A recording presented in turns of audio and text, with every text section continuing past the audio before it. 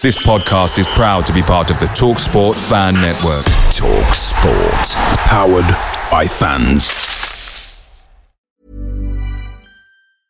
Ready to pop the question? The jewelers at BlueNile.com have got sparkle down to a science with beautiful lab-grown diamonds worthy of your most brilliant moments. Their lab-grown diamonds are independently graded and guaranteed identical to natural diamonds. And they're ready to ship to your door. Go to BlueNile.com and use promo code LISTEN to get $50 off your purchase of $500 or more. That's code LISTEN at BlueNile.com for $50 off. BlueNile.com, code LISTEN.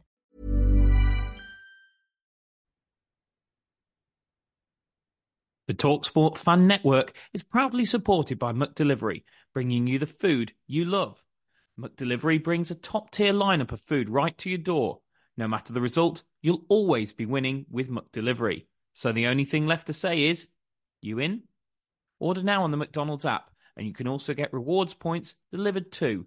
So that ordering today means some tasty rewards for tomorrow. Only via app at participating restaurants, 18 plus. Rewards registration required. Points only on menu items. Delivery fee and terms apply. See mcdonalds.com.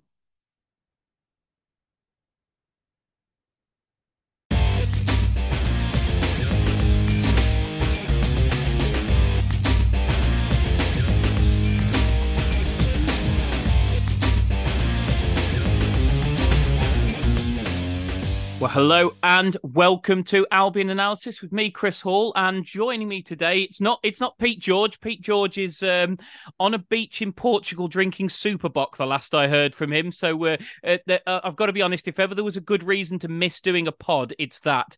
So he's thoroughly and utterly forgiven for that one. But I'm delighted to say we are joined on the pod by Stuart White, who is currently head scout. I think that's correct, Stu, for Hull City. But was for 14 years, I think I'm right in saying, part of the West Bromwich Albion recruitment team. Have I got my numbers correct, first of all? You have, yeah. Just between 14 and 15 years, from being part-time for 9 or so to being full-time for 5, yeah. So, I mean, the timing is pertinent, wonderful, if you like, because obviously the transfer window has just slammed shut. And I think it always leaves us all with a lot of questions about how do these things work? Why do transfer windows go the way they go? So we will obviously reminisce a little bit about the time at the Albion when Stu was there between 2000 and 2015. And also we will look at the bigger picture of how these things work. But before then, we'll just spend a couple of minutes on your current role, Stu, because as anybody who listened to the preview pod knows, Hull City were my dark horses for the championship this season. Now, I'll openly admit that has something to do with the fact that this man here works there, and also Lee Darnborough, who I had the pleasure of working with at West Bromwich Albion, works there, because two people who I think are fantastic at their jobs makes me think that Hull City will be strong this year. And you've started pretty well. 10 points from the opening few games, 3 wins and a draw and 1 defeat from 5 games. Stu, you know, must be pretty happy. And from a recruitment point of view, busy-ish, and then on deadline day, whoa. Yeah, busy-ish, but I think, to be fair, we were busy right the way through, because deadline day itself was actually quite quiet. Things got over the line on deadline day, but obviously a lot of the work had been done prior to that. And deals had been set up. Players were in the offing for quite some time before they actually landed on that day. So it wasn't just a manic final day of the window. Things were, in fact, quite quiet. Our organisation is a little bit broader than it had been in previous seasons. We've got a lot more staff. We have a more structured hierarchy now. And things were in abeyance a little bit in terms of like Jaden Philogene not coming in until right at the death for various reasons, but that was still well known to most people through the press that he was on his way in. So the deadline day itself was not, as I say, too manic. The whole window, obviously we brought, I think it was 11 players in total, through different avenues, really. Some British, some foreign. And yeah, I think overall, I think this is probably the strongest squad, even though we can... When you're part of it, you look at things and think maybe there are little holes here and there. But looking at it holistically, I would say this is the strongest squad we've had in a few years, yeah. Yeah, I was going to say. So my shout of dark horses is may not be miles off. Obviously, I wish you and Lee and Hull City very well for the season, but I naturally hope you finish below the glorious Baggies. I'm sorry to say, mate. If we could be one and you could be two, that would be absolutely glorious. I don't blame you for that at all. But it's a long season, as you say, and we've got. I think for the first time, probably in a few years, we've actually got good cover, good options where players can interchange positionally, where you've got like fullbacks or centre halves or whatever who are equally as proficient, and you can just swap them in and out as needed. So we've actually got quite a strong squad, as I say. In terms of being dark horses, listen, who knows? I think when you work for a club, you never actually have ultimate confidence in that. You're always wary. You're always a little bit reluctant to get carried away. And you're always looking, to be fair, at the next window and the one after that. Even you're not just resting on your laurels now. When now a window is slammed shut. I had one question from somebody on social media saying, "Are you like Father Christmas? Does this mean you sort of like hibernate now for a few months?" It's like, no, it's absolutely constant. We'll be having, I'm sure, probably next week, some sort of review of the window, and then you start planning your players for consideration, your monitoring of players across mainly Europe ahead of both the next window and the one after that. So no, it's not a quiet time at all.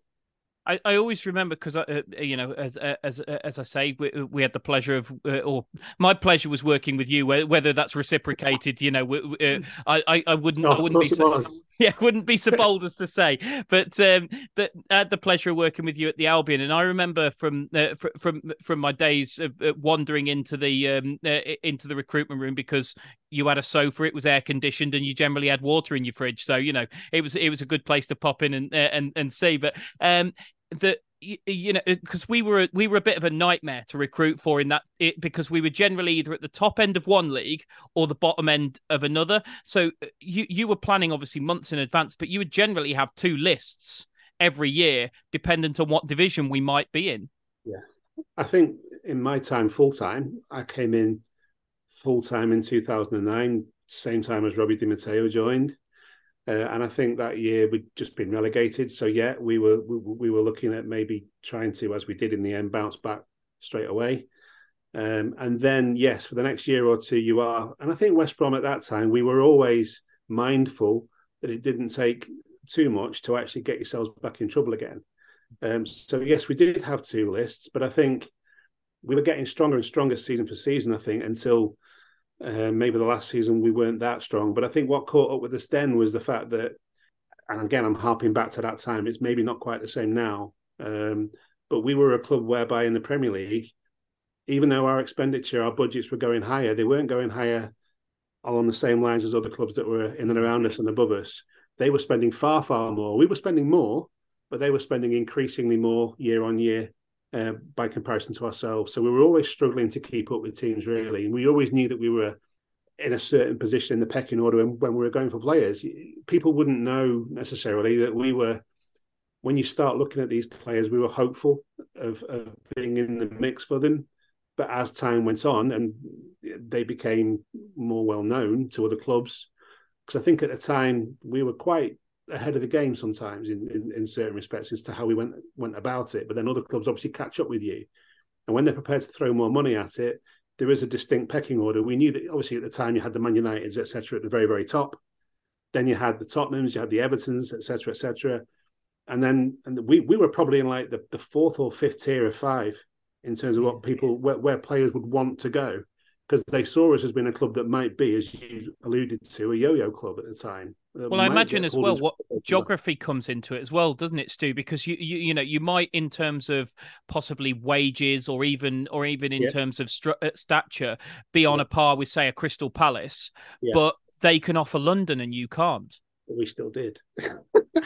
We were on the outskirts of London, as far as I was concerned, with some negotiations. Some creative geography went on, did it? Yeah, but Hull's not far from London, It's quite close.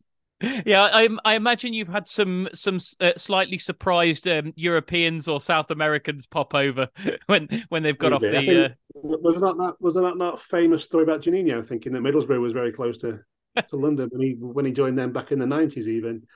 I think it did play a part.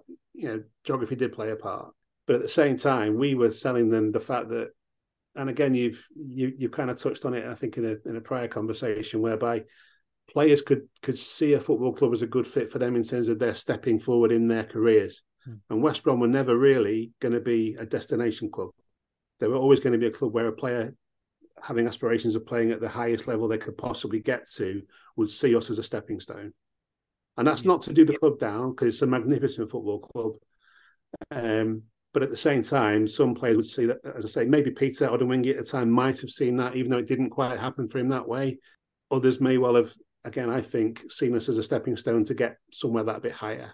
And obviously, even when you go down the loan route, you look at, obviously, Romelu was the obvious one, who actually went on to much bigger and better things, so to speak. But, that was in part the attraction of coming to play for West Brom at the time, was it gave them a platform and a chance to get themselves in the shop window to go higher. Well, we were chatting off air, weren't we? And I mentioned the Sky documentary around the transfer window and how Lois Openda had his move to, I think it was Lille, sold to him based on the fact that that they would sell him in a couple of years. And I thought around that time, I think possibly under the new ownership we haven't been as good. In fact, I know under the new ownership we haven't been as good at this. But I think particularly in the Dan years, we were good at seeing players as an investment to make money in the future. I remember Roy Hodgson saying to me in the interview he gave me when we signed Shane Long, I'm pretty sure he actually said the exact words to me: "This club will sell Shane Long for a lot more than we've just paid for him in a few years' time." Yes, that was always part of the business model, but obviously the biggest part where we were concerned, we were trying to build a squad and build a team that would have a degree of success for West Bromwich Albion, not necessarily preparing those players for their careers to step on and then benefit others. But then it's all about, what is success for a club at any given time? And success for us was staying in the Premier League, which, once we got up that time in 2010, we actually did for 5 or 6 years while I was still, certainly 5 years while I was still there, which was an absolute pleasure to see it happen year on year.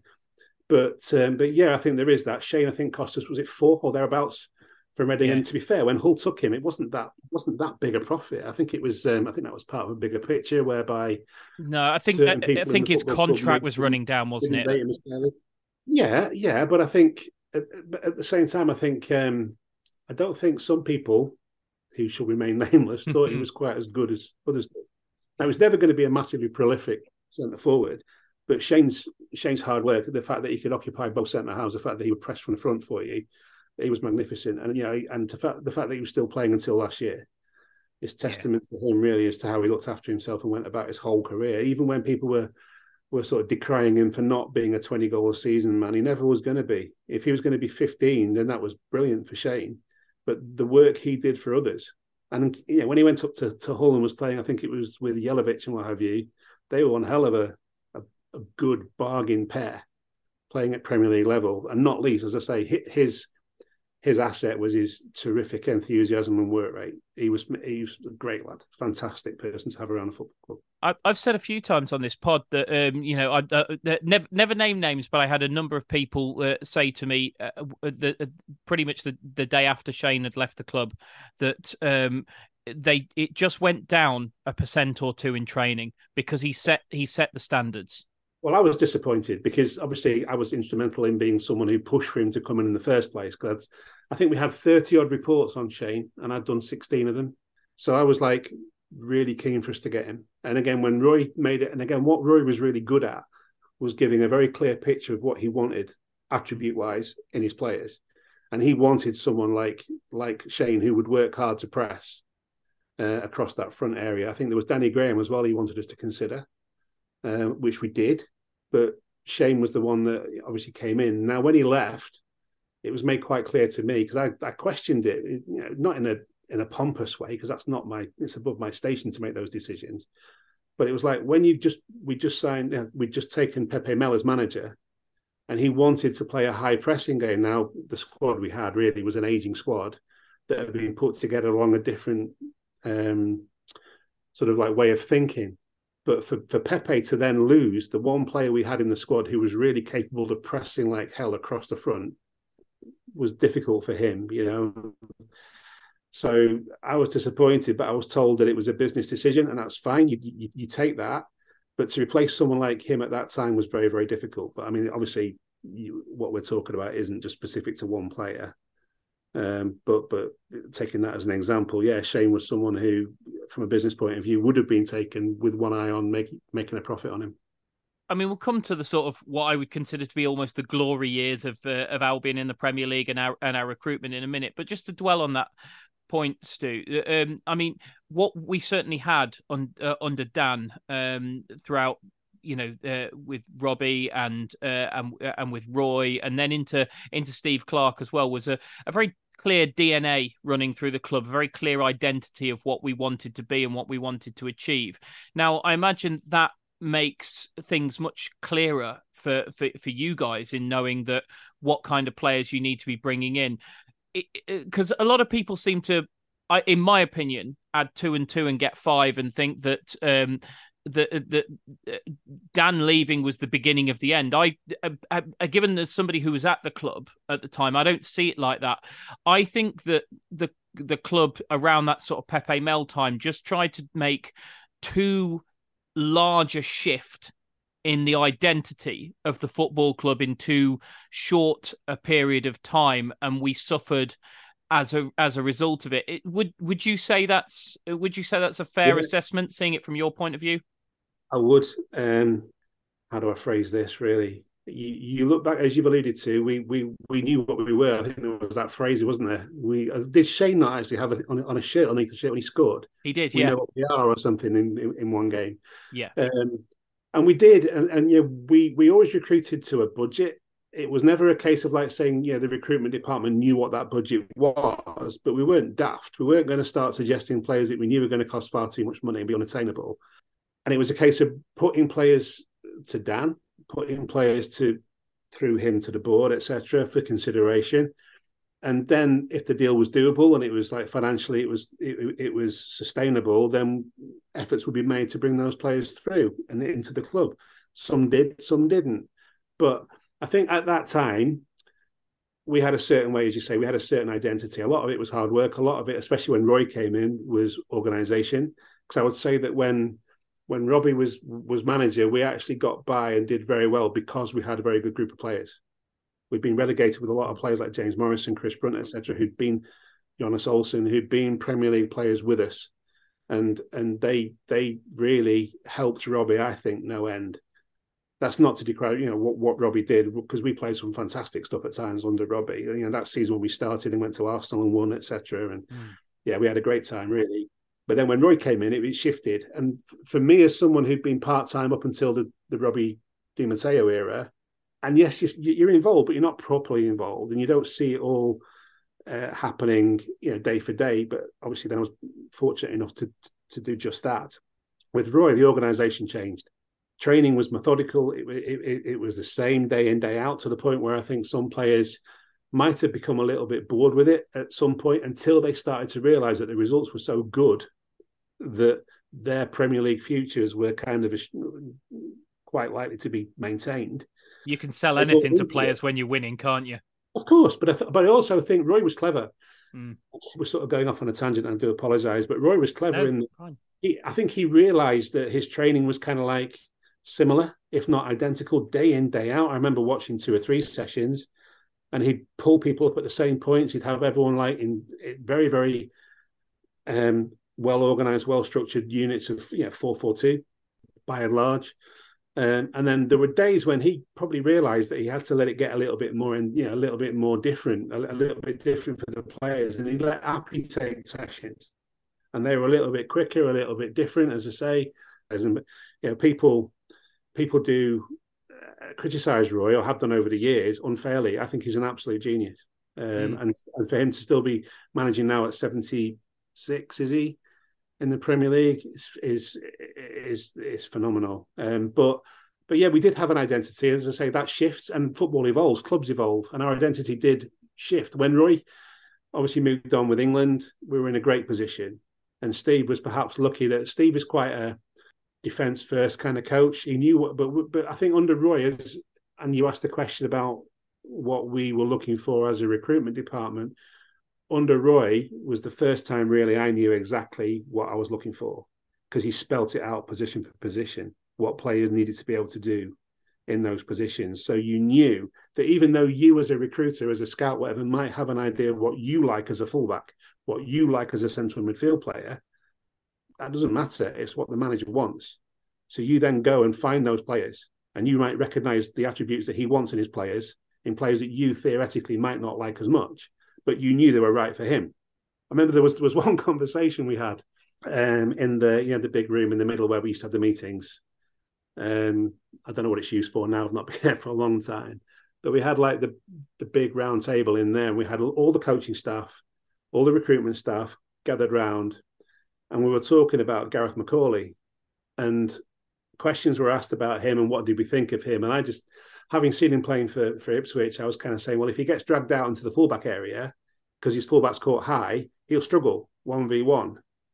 And Roy just said, like, with respect. And of course, when Roy Hodgson says with respect, they're like, oh God, here we go. But he just explained to me then, like, in my team, that won't happen. And it's like, fair enough. So yeah, I was put in my place, but I was also educated in the nicest way possible by someone you have to have an awful lot of respect for. That the West Brom team under Roy Hodgson was not going to see Gareth McCauley get caught out in the right back position because the right back's too far up the pitch. And again, I learned that day that, okay, I've got what he means. I know what I'm looking for now. And Gareth, and in fact, I'm pretty sure it was the same day that Dan went with Roy down to like the East Anglia derby. I think they played Norwich and got hammered 5-1. I remember it. I think Gareth might even have scored an own goal. Yeah, he did. And Roy then said, like, yeah, he'll do for me. And it was like, okay, his team's just got battered. But Roy obviously looked at it from a much more, clinical perspective and realised that he would suit what Roy wanted. So what I'm getting at is, over time, not just at centre half or not just right back, wherever, you knew quite prescriptively what Roy wanted in those positions, and it made our job collectively a lot easier. It makes me smile as well at that, Stu, because I have to say, I don't think there's anyone in the world that has chewed me out as many times as Roy has, that I have as much love for, who is not a relative. I don't think I'd tolerate it from anybody else, but it's just, the guy just commanded such a phenomenal level of respect. And as you say, Ricky won't mind me saying this, but we had a bit of an exchange on Twitter, me and a young gentleman who actually makes a lot of very salient points. But he basically, when Roy got reappointed as Palace manager, said it was an absolute disaster of an appointment. And I just said to him, I said, they will win games. They will win games. The man is a genius. They will win games. And to be fair to Ricky, he held his hands up at the end of the season and said, I got that one bang wrong. The man's a genius, isn't he? 100% in terms of how he organises teams. And he's perhaps, and again, who am I to say, because Roy's obviously been at the highest end of football, but I think some managers suit certain clubs, and maybe his spell at Liverpool, maybe that wasn't a fit, I don't know, but certainly for us at the time, it was a perfect fit. I think we suited him to rebuild. And again, who's to say that Roy Hodgson has had a poor reputation? But I think at that time, we fitted him, and he certainly fitted us. It takes one job as a manager, doesn't it? I think when you say poor reputation, it's it doesn't. You know what I mean? I'm trying. It's maybe taking a knock. Yeah, exactly. But that's what I mean, Stu. You're absolutely right. 3 games, 5 games is all it takes as a manager to get a bad rep in football. That's just the stupid nature of football, really, to a certain degree. It is where he's concerned, because he's brilliant. And I think, and again, when he left, he sat us all down individually. He brought us into his office. It wasn't like we had a little bit of a party, if you remember that. On that day, we had like a bit of a celebration. He was moving on to manage England, for goodness sake. And but quite apart from that, he actually brought us into his office one at a time for half an hour each, over a period of time, over a number of days. And I remember saying to him, like, I've learned more from him in that sort of 18-month period. It wasn't even that, was it? Less than that. Yeah. But I learned more from him in that relatively short period of time than I had in any point in my career up to date, cumulatively. He was fantastic to work for. And there were some days when you sort of like were a little bit If you hadn't had a great result, or if players that you'd been involved with bringing in were not performing or whatever. And I remember we actually Spiro and I were sort of listening into a conversation he was having with us. And he was like kind of like talking down players. I remember Spiro saying that he could feel himself sliding down the sofa, sort of thing, like feeling as, oh my God, these are players we brought in. And he's actually being quite critical. But then within minutes, he was actually talking the same players' qualities up. Now, whether that was him getting into the psyche of us as scouts to sort of think, you need to get better players for me, but at the same time, actually, the players you brought in, given the budgets you've had, have been pretty good.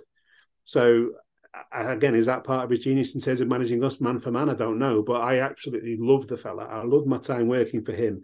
And again, the fact that he brought us into his office one by one, and we made it quite clear that if we needed to call him for whatever reason, we could. It's like, I'm not going to call you. I'm not going to be pestering the England manager for anything. You know what I mean? It's not my place to do that. But I have nothing but adoration for the man. I think he's brilliant. Yeah, as do I, and as you say, that kind of that personal touch is something that always gets underrated with Roy. But I mean, I remember when I went over to the FA, and the first day that I just bumped into Roy in the corridor, and as you know, when I was at West Brom, my housemate was Johnny Gibson, who who at the time was performance analyst, and Roy just came up to me in the corridor. How are you, Chris? By the way, have you spoke to Johnny recently? How's his kid? All this sort of thing. And you think, you're the England manager, and you're remembering somebody that you worked with 3 years ago. You're remembering that he was my housemate, and therefore I must still be in contact with him. And you just just think, what a guy. Sorry, hugely so. A similar story to that. And again, this could go on for hours, couldn't it? But because I lived not too far from Manchester, and because we were in the Premier League at the time, Roy had left, and there was the Manchester derby on a Sunday afternoon, and I went to the game, and it was the same time as Tom Cruise was over here shooting. Was it Mission Impossible or whatever he was shooting at the time? Yeah. And he went to the game, and we were all outside, and like the security guy stopped us plebs from getting in because Tom Cruise was arriving. Of course, he pulls up the car, he gets out, we could barely see him sort of thing, but we knew he was there. There's screaming people, this, that, and the other. And who scuttles past my right shoulder but Roy Hodgson? And I think he's kind of like taken the chance as England manager to sort of sneak around the side while all the attention was on Tom Cruise. And he goes past, and I'm thinking, I've got to say hello. So I just shouted, Gaffer. No, I didn't. I shouted Roy several times. No response. I then shouted Gaffer. He turned round, came over and had 10 minutes. Wow. Which he didn't have to do, because obviously I think he was kind of scuttling in, trying to get in. Yeah, under the radar. When the attention was elsewhere. But when he realised it was someone who would work for him, he came over and quite freely gave me 5 or 10 minutes of a conversation, just how it was the day we just lost at Arsenal the day before, when there was at Cazorla. Oh, yeah, I remember. Yeah, so it was that weekend, I'm sure it was. Well, no, he just came over and had a chat. I mean, what an individual! What a fantastic man! And again, he gets derided sometimes. I think it was, and as England manager, he did, but he was the perfect person for that job at that time, because there was all sorts of talk about other candidates that I think might not have been the right individual for England at that point, and I think Roy certainly was. But again, going back to what you've asked about recruitment wise. We knew as a department exactly what we were looking for, and he made it simple for us to go and find those players. On that, Stu, I mean, we've talked a few times on this pod that we've debated, and obviously I'm not asking for your opinion on this because it goes beyond your time at the Albion, but that too much power has been given to the managers in terms of recruitment, and I'm just wondering, as I talk to you here, whether we've phrased that incorrectly, whereas it's possible that we haven't given too much power to the managers. We just haven't had a clear enough identity of the type of manager that we want. When you look at the managers we've gone through, Pulis to Pardew, so different, then to Darren, a bit different to that, then to Bilic, different, then complete change to Sam Allardyce, and then into Valerian Ismail, and then to Carlos Corberán. Now, how I'm questioning some of the rhetoric that we've come out with on this very pod, and thinking that it might not be the power that the managers have had in recruitment, but rather the club's total lack of identity and the type of manager they've wanted is more a problem. And I'm asking you that more broadly, not specifically to West Brom, because I appreciate that, that. I can understand what you're getting at. I really can, because obviously we'd had Robbie. We then needed a Roy Hodgson. Steve Clarke was the perfect next evolution, if you like, and it certainly wasn't revolution. Steve wanted to play 4-2-3-1 rather than the 4-4-2 that Roy favoured. But we had players in that group who could do that. We had James Morrison, we had maybe even Graham Dorrans, who could slide into a 10 position, although Graham didn't always get on the half turn quite so quick.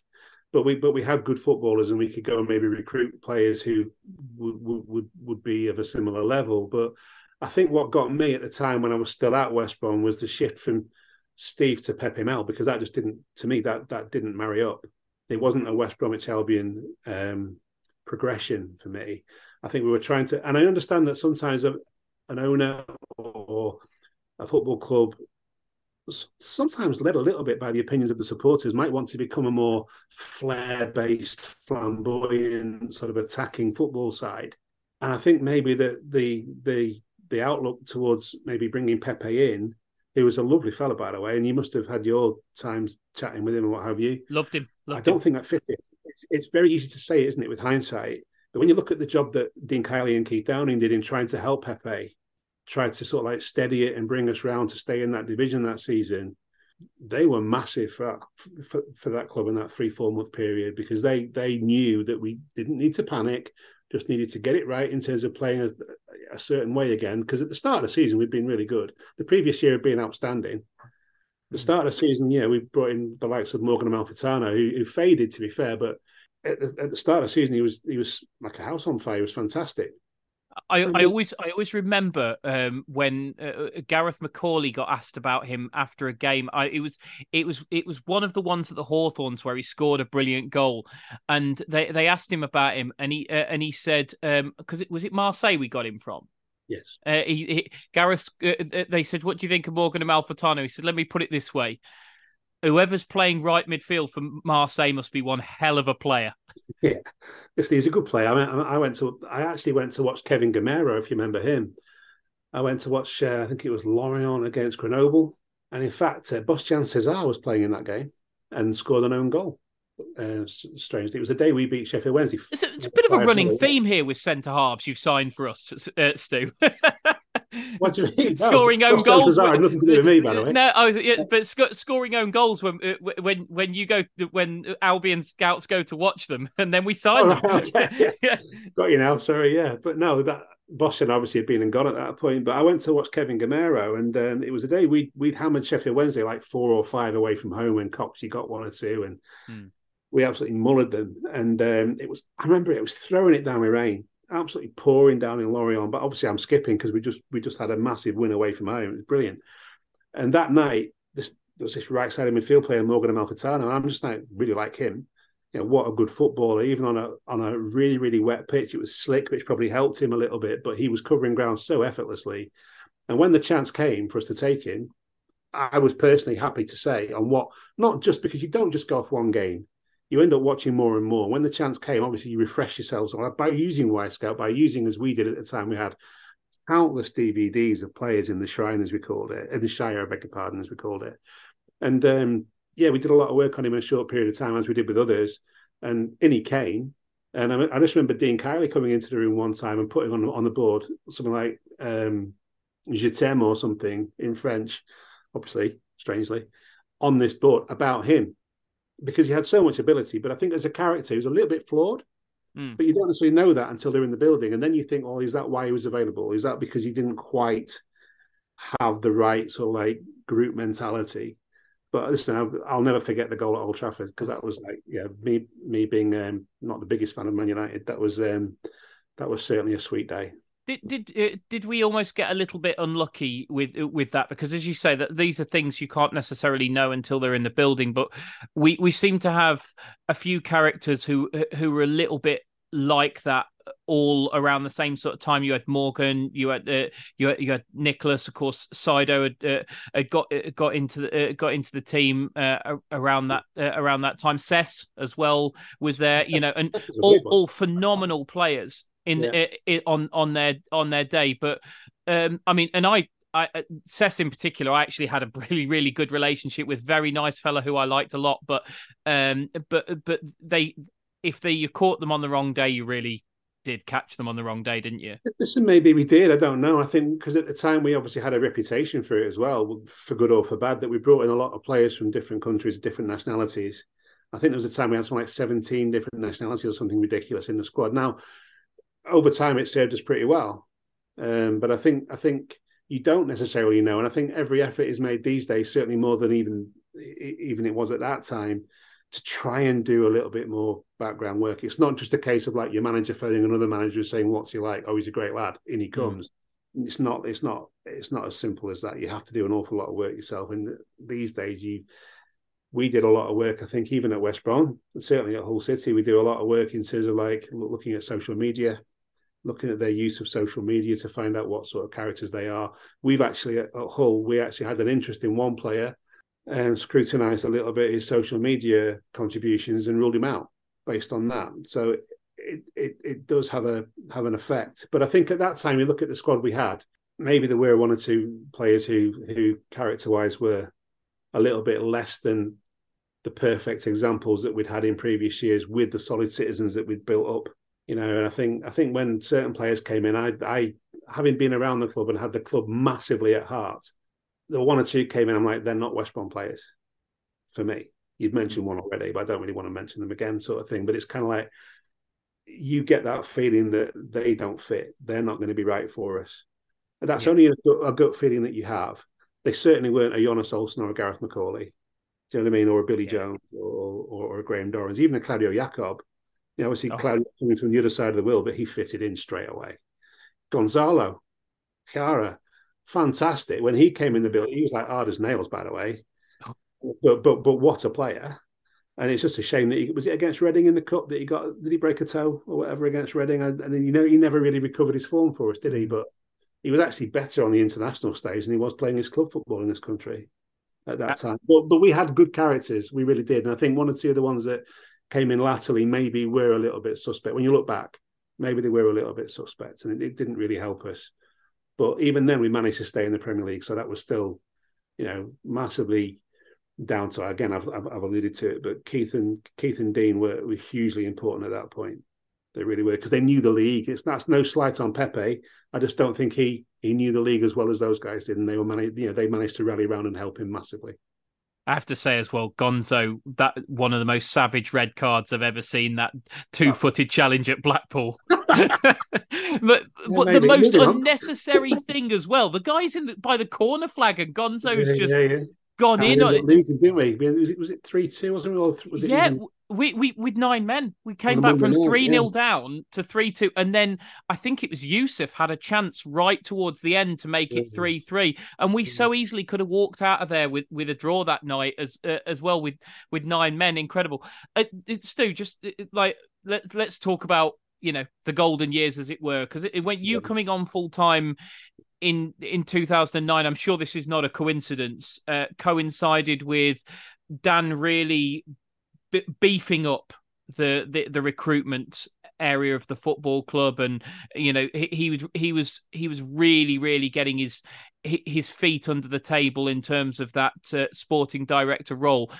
What was it? Because that period through Robbie into Roy, and then, as you say, into that first season of Steve Clarke, is probably the most successful recruitment the club has ever done.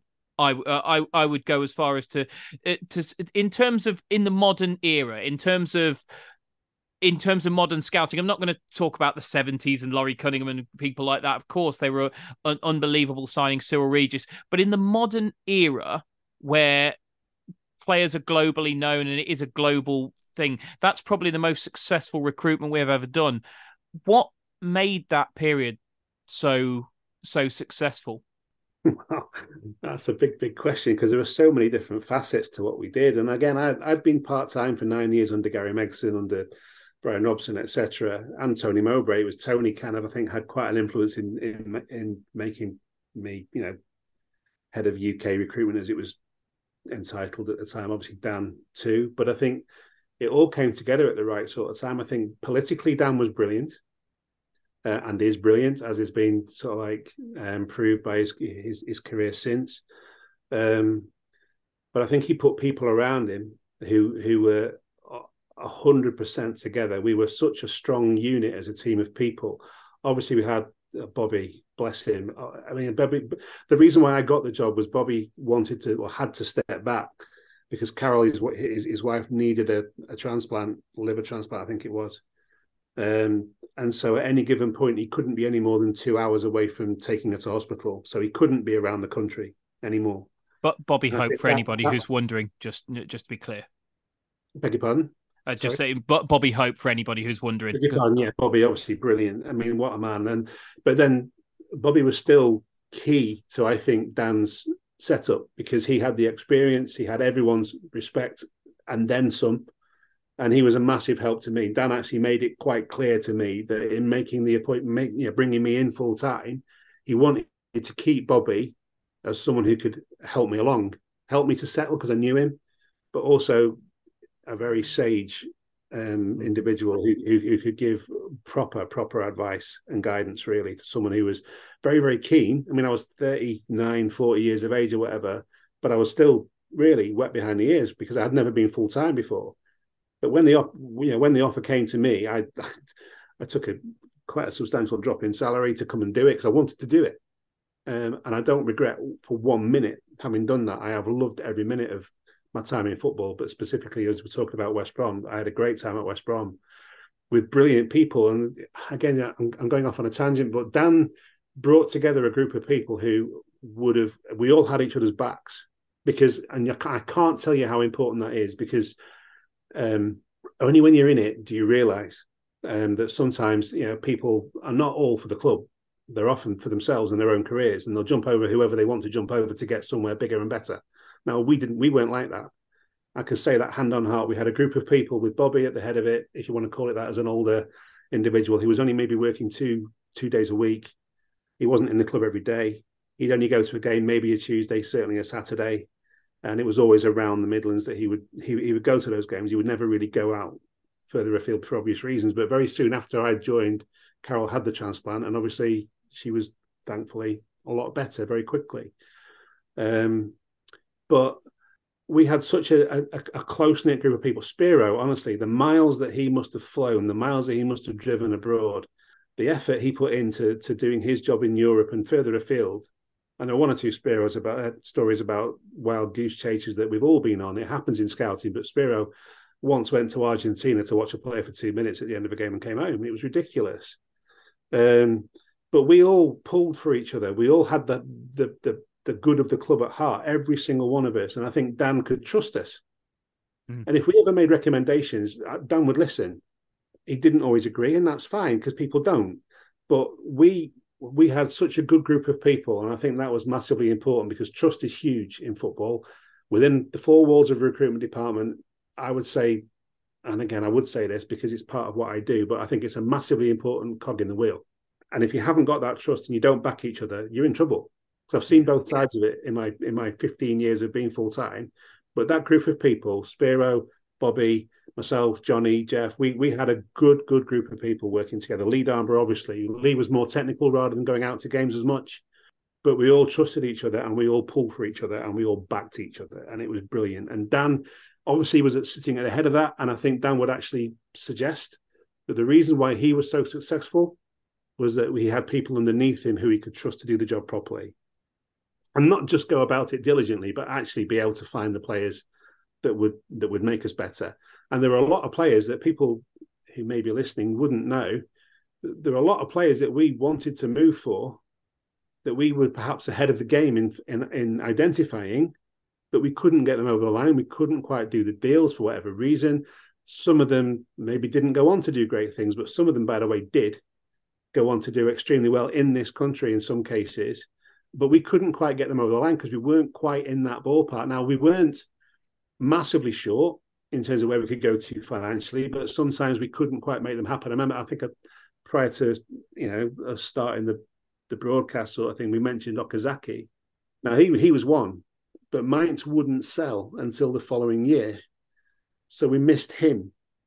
Now I remember going to watch him at Nuremberg, and he scored. It was a 1-1 draw on a freezing cold night, unbelievably cold, and absolutely sold on him. But we couldn't quite do it. And that's just one example of someone who came into this country and was an absolute boon sort of thing for Leicester.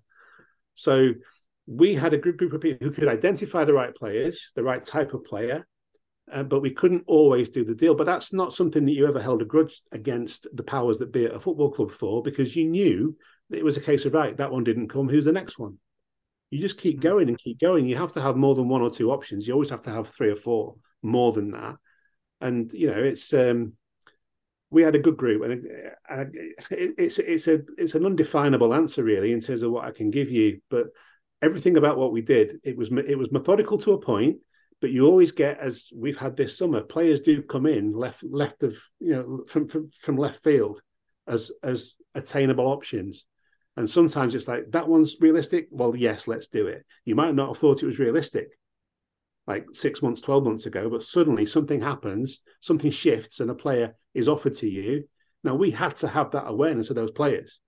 And we did, by the way. We did an awful lot of work. It wasn't just what you see live scouting-wise. We would sit in the Shire, and you probably remember this, we would disappear in the shower in the Shire for hours. Watch player after player. Sometimes we were watching 4 or 5 back-to-back in that darkened room. But it was invaluable. And the fact that I think at that time, and again, this is prior to my joining really, I think it was Lee who'd set it up, obviously in conjunction with Dan. The system of like having access to whatever games across the world were on TV at any given time, on any given channel that we might be able to subscribe to, we did prior to Y Scout. And we would have, I don't know how many DVDs we must have had in that room. Goodness knows how many. And there were full games, there were edited games, there were all sorts in there. And again, we would sit and watch. And it was. Well, that was kind of how Jonas Olsen came about, wasn't it? Because I think I'm right in saying that Jonas Olsen was discovered whilst watching a different player. Yeah, well, he'll know better than me. I wasn't full time at that point. Jonas came in under Tony, didn't he? So that was prior to my joining the club full time, and I'm not privy to how everyone went about it in those days. But it wouldn't surprise me. It wouldn't surprise me that you end up, perhaps watching a certain player in a certain game and you get taken by somebody else. It happens all the time. Yeah. So that's not a great shock, but no, listen, I think the Shire was. I think we were, as a club, I think that made us a little bit kind of like cutting edge. We were a little bit ahead of the game. Now clubs have caught up and gone past maybe where West Brom are, where even we are at Hull City. And I think we do a pretty good job in terms of how we go about it now. I would say that, but I do believe that. It doesn't always see the players you like come to fruition, but that's down to other elements. But I think at that time, West Brom were ahead of the game.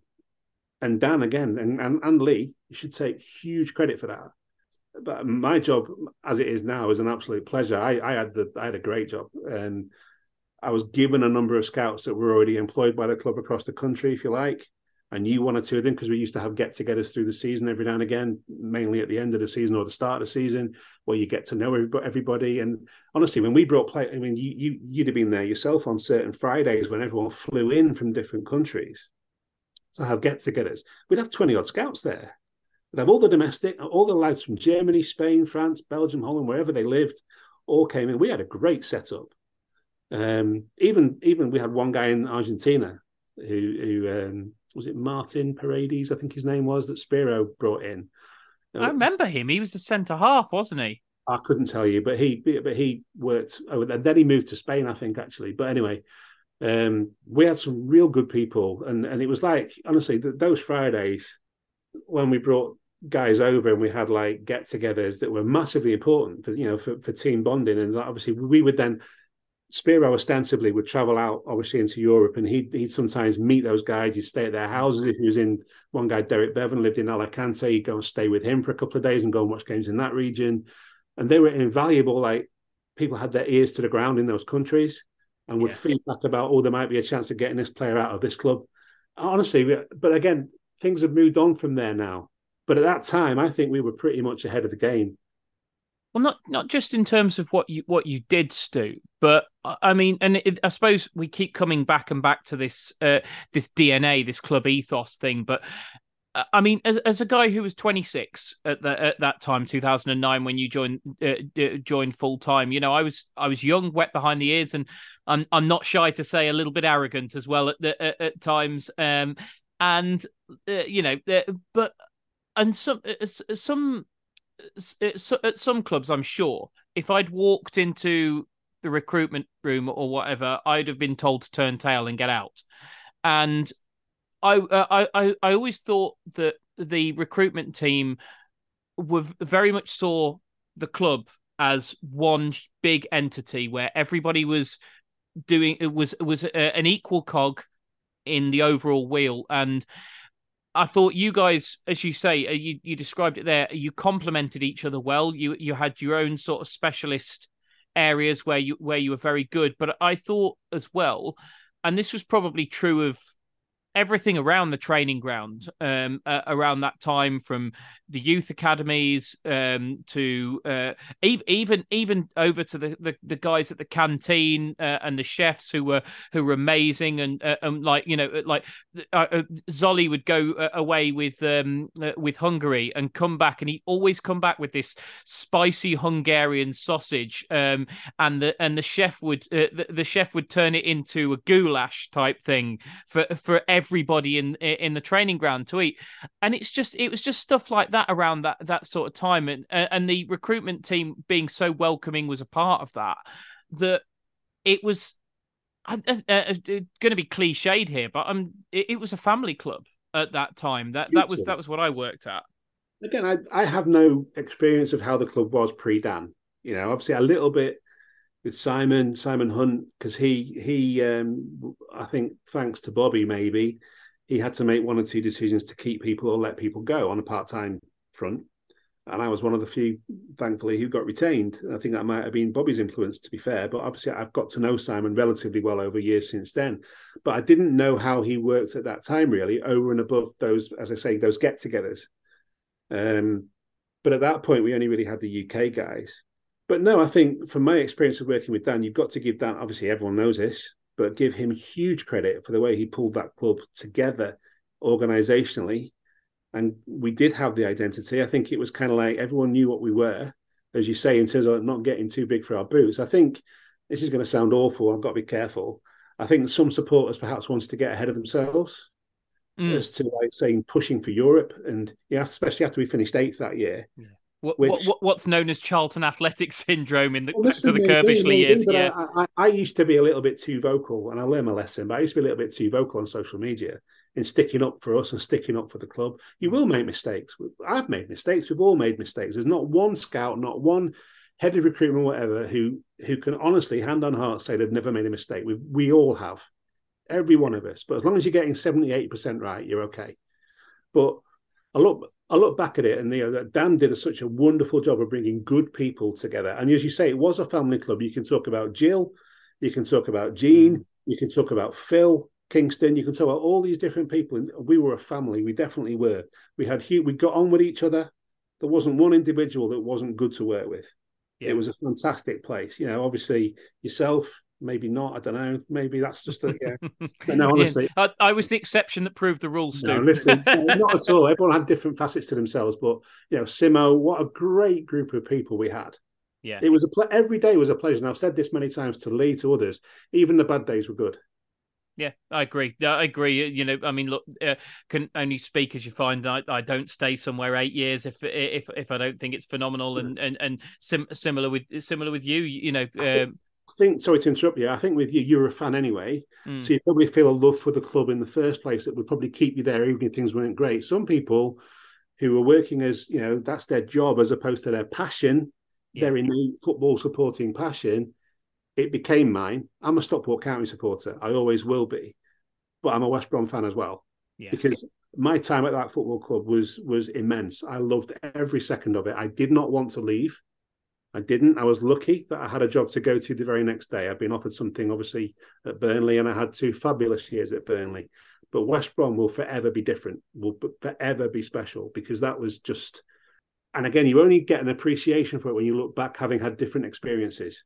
Yeah. That club, through that period, was, I think, just exactly the way you needed to run a football club with regard to the personalities at play. And then I kind of touched on it a second ago. I think some supporters, and it's no criticism because you've got to be ambitious, you've got to want bigger and better things every time. Otherwise, what's the point? I think when we finished 8th that season, which to my mind was top of our league. Yes. We were never going to be above Man United, Everton, Liverpool, at the time Everton, Liverpool, Tottenham, Arsenal, whoever. We were never Chelsea. We were never going to be above them. But for us to finish top of the other 12 or 13 or whatever, that was bloody good. Yeah, I think Steve said that at the end of the season, didn't he? Did he? I don't know. Yeah, and I totally agree. You touched on Okazaki there, Stu. Let me ask you then: Is that the one where you look back on and think, oh, if we could have got that one over the line, or was there maybe another one? I think this is post your years, but Darren Fletcher brought up Virgil van Dijk and said he was recommended at one point. Is there somebody that stands out for you? You not know the story. Go on. Okay, Aubameyang was the one from my perspective that we missed out on. It's very easy. Again, it's easy to say after the event, and again, my experiences go back to who we were playing at that time. I went to watch a centre forward playing for, who was it now? France League 2. His name was Sebastian Ribas anyway. He was a South American centre forward playing in France, and he was like ripping it up in League 2. Where was he playing? It'll come back to me in the middle of the conversation anyway. I've been to see him on a Friday night, and I wasn't particularly impressed on that particular week on that. But so I was then, taking a game the next day in France while you're there. So my journey home was obviously to go to France, to go to Charles de Gaulle. On the way home was Auxerre. On the way to the airport, rather, was Auxerre. And they were playing Saint-Etienne on the Saturday night. I'd been sweating all afternoon on us playing at Sunderland. We won 3-2. I think Yusuf scored. I think Paul Sharner scored. Oh, yeah, away, yes. Yeah, Phil Barzia scored like an absolute pile driver for them to equalise, but we ended up winning 3-2. It was that Saturday. And again, all my memories go back to who we were playing on a given day. And that evening, I'm skipping into Auxerre. We've just won 3-2 away at Sunderland. Fantastic. I'm really, obviously in a good mood. And I'm watching, what was a brilliant game of football at Auxerre. 2-2, I think it was. But playing for Saint-Etienne, you had Payet, you had Blaise Matuidi, and you had 2 up front, which were Emmanuel Riviere and Aubameyang up front. And Aubameyang at the time was on loan from Milan. And I got a phone call. I didn't make the contact. I got a phone call from an agent who I've got to know over the years, actually. He recommended 1 or 2 other players to us. But saying like Aubameyang, I don't know whether these guys kind of like are at the game and see the list of scouts and which clubs they're representing, and whether they'd seen that West Brom were there and made contact with, found out my detail because I was the person in question. But I got a phone call within a week, 2 weeks, or whatever, from this particular agent saying like, Aubameyang, did you? And again, he played well, obviously. I think he scored. I think he and Riviere both scored that night. I think it was a 2-2 draw. And I'd flown back on the Sunday. I'm sorry, I'm all over the place with this story. I'd flown back on the Sunday morning. My girlfriend had then picked me up at Manchester, brought me home, and then she drove me to Villa. Villa played Newcastle on the Sunday. So I'd come home and driven down to watch Villa play Newcastle, and Roy was there. And I just said to Roy, have you heard of Pierre-Emerick Aubameyang at Saint-Etienne? Like, no. But we also had one of our scouts from France was a leading coach. He ended up working for Le Mans, should I say. And he brought a number of coaches over to be educated a little bit and view how we, on the coaching side of things, did things at West Brom. He was there, and I was asking him about him. He knew a little bit more about him than obviously certainly Roy did. But we talked about it, and I just, on the Monday, I went in to Dan and said, listen, I've seen a centre forward. He's on loan from Milan. This is the Monday, I beg your pardon, after the agent had contacted me to say, would you be interested? Now, the deal was affordable at that time to take him on loan with an option to purchase at the end of it. And I'm like, listen, I've only seen him once. I can't really sort of like stick my hat on him and say, definitely we must take him. But I liked him on that day. And so Dan, to be fair, he went to watch him. Dan got on a plane like within a couple of weeks or whatever and went to watch him. He went to watch him play, I think it was at Mets, and playing for, I'm sure it was Mets, was playing for them was Brownie Day. And so you had Aubameyang in one team and a Day in the other. And Aubameyang scored. I'm watching it. This is in the days of blinking teletext or whatever. I was watching it. I might have been on my laptop. I might have been watching it on teletext, as I say. And it flashes up 1-0 Saint Etienne. Aubameyang scored. I'm like, good job done. It's kind of, whether he plays well or not, at least he's contributed to the game to give Dan something to think about. Anyway, to cut a long story short, Brown scored 2 that night, and they won. Brown's team, I think it was Mets, won 2-1. And I had a conversation with Dan and like, what do you think? And Dan wasn't 100% sure. And again, you sometimes can't make your mind up on one game, one performance, and maybe he didn't play particularly well on the night. But Dan was kind of like saying, yeah, maybe if we were a championship, I'd definitely take him. But Premier League, I'm not as convinced. And that one kind of like died a death. So you're talking about players who you think might have been good for you. I'm going to sort of like say a but on this one, because we didn't do enough work to say that we were 100% convinced and we should have taken him. But the deal, by West Brom budget standards at that time, the deal was affordable. And obviously he went on to, I think he went back to Saint Etienne the following season. Yeah. Rather than going anywhere else. Obviously did well, and then go straight through Dortmund and that, yeah. And so we missed him, but I'm qualifying that saying we didn't actually go for him. It wasn't something that we actually pushed for, because we hadn't sort of like liked him consistently enough over a period of time. And I only saw him in one game, but it was a good performance and honestly, that game, you sometimes go to games where they wash over you. That game with those individuals playing in it, as I say, Payet, Blaise Matuidi, those two up front, it was a pleasure to be there. It was a brilliant game of football. Millions of people have lost weight with personalized plans from Noom. Like Evan, who can't stand salads and still lost 50 pounds. Salads generally for most people are the easy button, right? For me, that wasn't an option. I never really was a salad guy. That's just not who I am. But Noom worked for me. Get your personalized plan today at Noom.com. Real Noom user compensated to provide their story. In 4 weeks, the typical Noom user can expect to lose 1 to 2 pounds per week. Individual results may vary.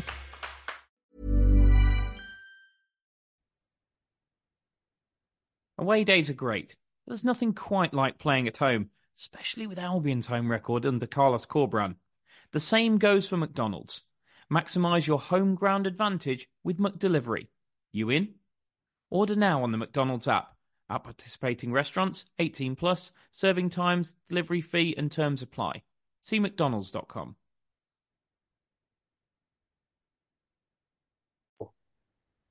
You mentioned there about we didn't quite get as far as the point of actually missing out on him, and that kind of, it just made me think of the sort of constant newspaper or Twitter X as it's called now headlines that you get all the time these days, Stu.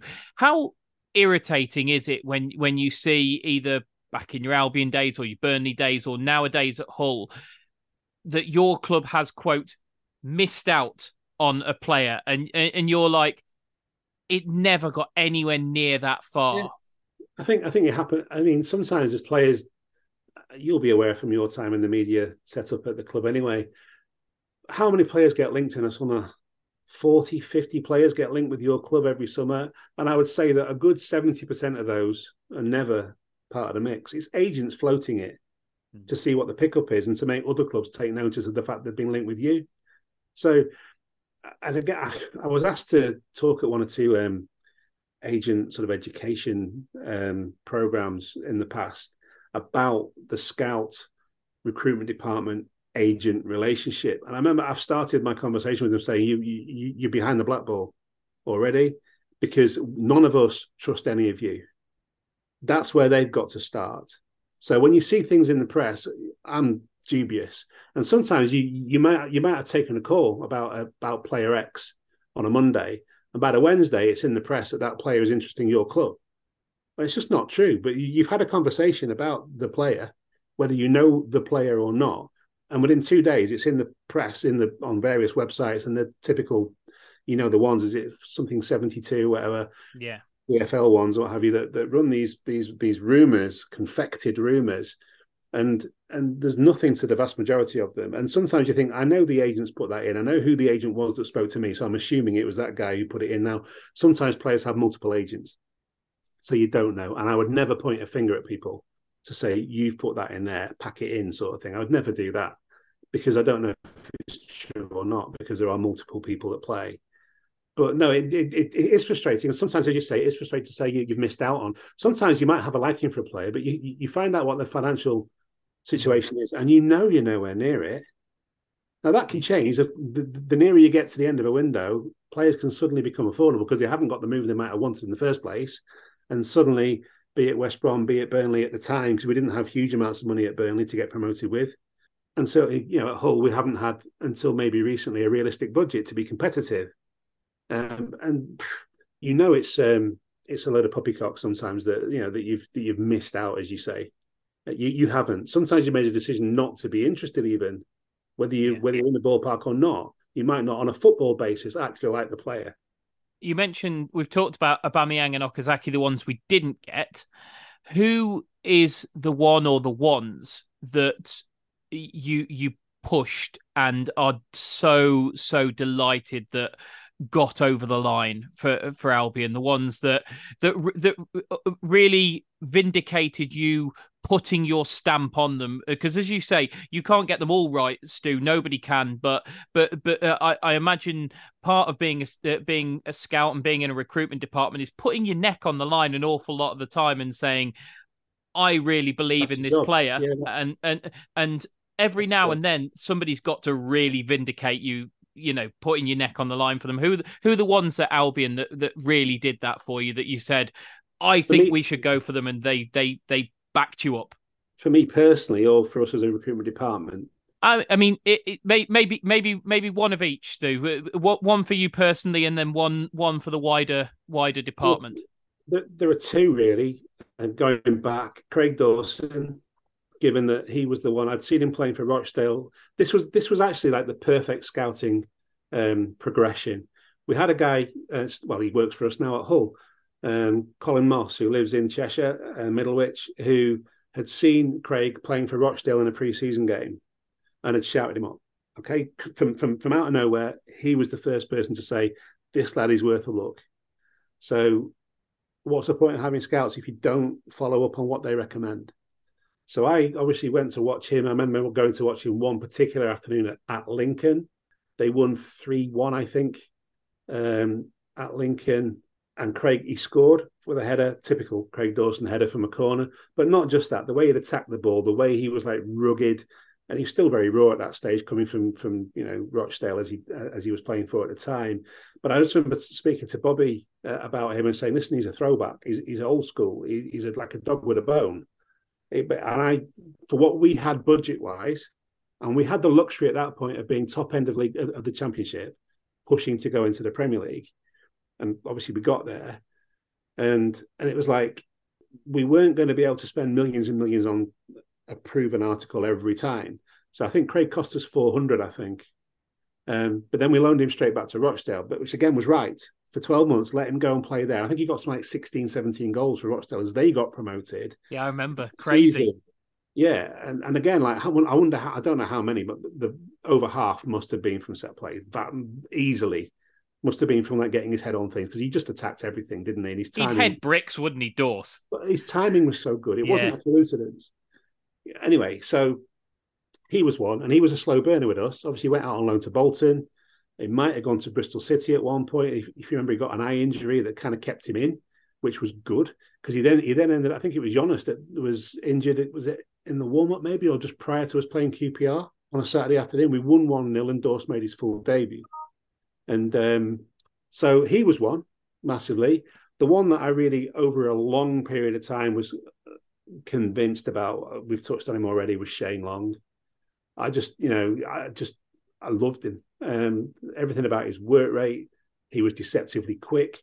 If he wasn't having a good day himself, he could still occupy centre halves and do a job for the team.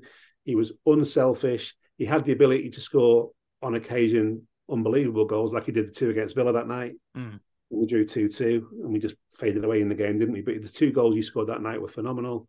He had everything that we wanted at that time. He was never going to be top class Man United, Chelsea, Tottenham, but for us and where we were and what we hope to be and achieve. And again, it's that question of what is success for your club. He was one who I was personally convinced about. And it wasn't a case of having to convince people. It was just a case of saying, Spiro, can you go and watch him? Rather than going abroad to wherever this weekend, can you go down the road to Reading or to watch Reading at Norwich, whatever it might have been, because Spiro lived that way over. And Spiro liked him. And then you get a load of other, because we were lucky in having a solid body of scouts. So in any given weekend, no matter where Reading at that time were playing, we could get him watched. So I remember we had 30 odd reports on Shane. Yes, the majority were mine. And I was like, you're asking for a personal one, because it's never just you. It's never. It's everybody collectively, and that's the strength of it. But and then Roy fell in love with him as well, didn't he? It's hard not to, because he was such a genuine lad as well. Everything about Shane was what should epitomise an ambitious, but moderately. He knew how good he was, but at the same time, he was very humble. He was very quiet, mild mannered, and then he had a little bit of a heart scare, didn't he? I think his father had passed away. And he was concerned he might have an hereditary condition, but it proved not to be, thankfully. But he was just an absolute gem, in my opinion. And he was one that I do take pride in the fact that we got him over the line. But there are others, I remember someone like even Stephen Reed, like Dan phoned me and said, what do you think? I'm like, just his injuries. I said, but as a character and as someone who can perform at the level, be it in midfield, he may have been fading a little bit as a midfield player, or wide right player as he sometimes played, but as a fullback, in terms of knowing the job and being able to do something, to perform at the level for us, he was one again who I was delighted we signed, but it didn't come from me. But collectively as a recruitment team, we were asked for our opinions, and again, I think Dan spoke to Mick McCarthy, I think, about him at length, about presumably the Irish connection, the national team connection there. But he was another one who I was delighted we got him in, because you knew what sort of a character he was. And for us, we were big on character. We had to be big on character. And Reedy, as you know, is one of the finest people I've ever met. What a pro. What a pro. Not just that, just as a person. Yeah. Not just about, forget the football. Yeah. As a person, he's an absolute belter. He's an absolute diamond. Well, we needed that around that time on loan, didn't we? Because he got us over the line on loan at the end of that season. Yeah, he did, yeah. And then obviously I think there was a toing and throwing about getting it over the line on a permanent basis. But he was one who I took satisfaction from the fact that it wasn't my doing, but I was delighted that the club brought him in, because he was the perfect individual for the club at the time. Yeah, when you get to know what the club is about, you get to know the likes of Jonas Olsson, you get to know, Graham Dorrans, having been there already, quiet lad, but he had a little bit of X factor in the Championship. He was it 16 goals he scored for us that season? Yeah, he was our top scorer. A lot of goals, yeah. So, those sort of individuals, because of how they were, you knew what the sort of characters you wanted to bring into the club on top of that to complement and move forward with. And really was, as Shane was, as Craig was, the right sort of characters. And that's what I kind of get to. When we started to get 2 or 3 years down the line and we started to bring in certain people, that they weren't of the right makeup for me. Yeah. And it's very easy to sit back and say that now, but I was saying it at the time. I have to say I loved Shane. There was a couple of little things quirky things I loved about Shane, because he was a big character, wasn't he? I always remember it was after the Liverpool game. You remember when he won us that penalty, getting ahead of, I think it was Martin Skirtle, and he missed one himself, hadn't he? Yeah, I think he won us 2 penalties, and then Peter won us. Yeah. Did we? Yeah, and then he scored, but Shane had missed one. Yeah, First day of the season. Oh no, I think I think it might be, or I might be getting muddled up with the Brunty scoring 2 penalties game. But either way, I just had a chat with him. We just stood in the corridor, and I just said to him, I said, Shane, you're shorter than me. How do you bully these big centre halves?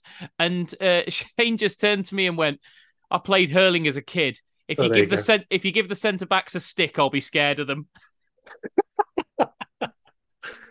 But listen, but just a great player, massively underrated in my opinion, because he was a team player rather than individual, and that's what we had to be, didn't we?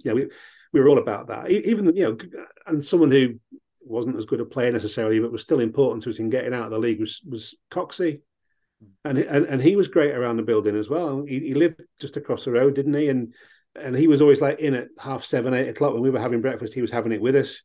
Those little things add up within a squad. Coxey was great that year. Yeah. And got his chance in the Premier League and was a little bit of an underrated player as well. You look back at some of it, and I've got a lot of DVDs from the time. Do you know what I mean? That we're gathering dust now, to be fair, because we moved on from those, haven't we? But I used to look back at them and watch season by season and enjoy it. And Coxey was instrumental in even that Premier League campaign.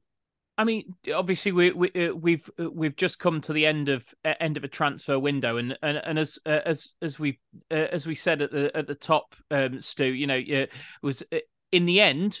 You say obviously quite rightly that a lot of the work was done beforehand, but like a lot of the deals for Hull were late in the window towards the final day. Just the bigger picture on that, because I think it's something that fans struggle to understand, especially when they're supporters of championship clubs. Why does so much business get done so late in the window? I don't think it's a coincidence that you see the gigantic clubs, the ones with enormous budgets, doing their business early, and then it seems like the trickle down for either the lesser Premier League clubs or particularly the championship clubs getting loans in seems to be very, very late. Can you just give us a little bit of context as to why window after window that's the way it happens? Yeah, I think, again, there's different facets to this as well. But I think you as a championship club, whether you're a big championship club or a lesser championship club, you still have a place in the pecking order, and you're waiting for dominoes to fall. You're waiting for that first big move, then the next move, then the next move out of a club or into a club for something else to happen. I can actually give you a perfect example of this summer. We have had a liking for Tyler Morton for a long time. Obviously saw a lot of him playing for Blackburn last year. A Liverpool player, been around the Liverpool team a little bit, played a number of games for them anyway. But I thought he was exceptional for Blackburn last year in terms of his game understanding, his use of the ball, his ability to control the tempo, be it speeding it up or calming it down. He was someone that we had a liking for over a period of time. We were in a position, and again, I don't have much to do with this. This is done by people of Lee's level and, the hierarchy of the football club in terms of setting things up. We thought we had something in place for Tyler Morton a week or two prior to the deadline. On the bank holiday Monday, at the start of the week, I'm on my way to a National League game, and I get a phone call from Lee saying we need some more options, Tyler Morton staying in. Now, I think Klopp had kind of decided that having lost a number of players, he had to get one or two, certainly at least one, frontline midfield player in before he could let Tyler Morton go on loan for another season. So you have a place, and Liverpool in this case didn't bring anyone in until the last day or two of the window, which then freed Tyler up to go. Now, we had a chance. We could have taken one of two other midfield players, and we made a bid for one of them. I'm not going to say who, but we made a bid for one, and that player turned us down anyway. But I'm glad he did, because in the end, that player I don't think would have been perfect for us, whereas Tyler is. We didn't take that second player or the third one, and in the end, Tyler became available on the Friday morning because Liverpool had got someone in for the frontline squad to allow him out. So you're always waiting for something, and then it was agreed in no time. We'd already had the deal agreed. The prince, in terms of contribution to wages, etc., was already done. Again, not by me, by people way above me. But as soon as Lee came into the room and said Tyler Morton is a goer, are we saying yes? We were absolutely 100% get it done. And thankfully we did. So that just shows you that it can go right down to the wire. We were never going to get Tyler Morton at the start of the window. Whoever may have been in for Tyler Morton or another midfield player, centre forward, whatever, from a Premier League club, you're not going to get them done unless they are completely surplus and are not necessarily well regarded. I'm trying to think whether Tyler had signed a new deal, actually. And sometimes it is dependent on a player signing a new deal before they let them out. Yeah. So that's just one example of how you are in a pecking order and you have to wait for other things to happen before they can trigger your move. I suppose as well, Stu, on that, there's a little bit of like holding your nerve about this as well, because you could probably say with the Tyler Morton thing that you could end up move down your list maybe a week before the end of the window and find somebody who you don't maybe like as much but is available now, and get that deal done just to have it done, dusted, and out the way. But if you really, really want a player and you think there's a possibility they'll open up in the last day, 2 days, 3 days of the window, I imagine it's a matter of holding your nerve and asking yourself the question, how much do we want this player? Yeah, but then you can lose them, and you cannot go and replace that one with the one that you could have done. Like, for example, as I said, in this particular case, Tyler was our number one. Was for that particular role to come in and play as a double pivot, sit with Mika Seri. We already have Regan Slater who's doing well, but it's a squad game. So Tyler was our number one. So as I've just alluded to already, we thought that had gone. But at the same time, you're thinking if Liverpool bring one in, he could still become available, and that is what happened. But had we managed to get, one of the other two, we would have done it. Because you can't be left with nobody. You had to go and get somebody. And if you're told in all good faith that your number one target isn't available, if you then move on, you move on. Because what happens if you wait and you take the gamble that maybe he becomes available at the end of the window and then he doesn't? You've got nowhere. You have to try and set a deal up and you have to have plates spinning. You can't sort of like put all your effort into one player and then at 3:00 in the afternoon on deadline day, it's not happening, and try and pick someone up from scratch. You can't. Yeah. You've got to have wheels spinning, plate spinning, everything in motion. Dan was a master at our place. We had one, when we took Claudio, we had another midfield player very, very close to come in, and he ended up playing in England, not far away from West Brom, but we wanted Claudio. And so once Claudio was over the line, we politely let the other one go. But, you have to have options all the time. And, it's a great question to ask, and not every single player of interest works that way. But I think, typically speaking, when supporters, whatever, get a little bit agitated, understandably, because they want to see their squad get better, unless you've got a lot of money to throw at players who are available for whatever reason, you can't dictate. If you're taking players like West Brom took the boy from Brighton and what have you, you've got to wait for them to come available. And sometimes it's late, sometimes it's early for whatever reason. But if it's typically, if that Premier League club has managed to strengthen where they want to, then that player or those players may then become available in good time. And managers always want to have their squad together early. We were fortunate in Liam Delap because he became available quite early, probably because on the face of it, he'd had 2 loans last year at Stoke and Preston where people maybe didn't think he'd done as well as had been expected. But I think that was down to the way he was being played in those teams. When you look at his particular strengths, his assets, and he's still a developing player, and hopefully we've got him in a season where it is his kind of like breakthrough season. But and again, you're always challenging your own opinion of players. You watch him through the age groups, and he's a big specimen of a lad, physically speaking. He's a lovely kid. He wants to score. He can finish, but he works extremely hard with and without the ball. Now, he was one who, through the age groups, has been prolific and just bullied people into oblivion in some games. Then he has those 2 loans last year, and I don't think Stoke really suited him because they played quite direct. I mean, I went to one game. In fact, he scored against Cardiff, but the ball's like it's up and around his upper body rather than being played into his feet. And he's got very good feet, by the way. I don't know if you've seen the goal he scored at Leicester, but the touch that he took, the double touch that he took on a 70-yard cross-field ball was fantastic. So he was one whereby from the start of summer, really, we knew that he might be available early. So we took him relatively early, and he was able to go on our pre-season training camp in Turkey and bed in. So managers always want players early, but it's not always possible. It just isn't. And I think, managers do know that.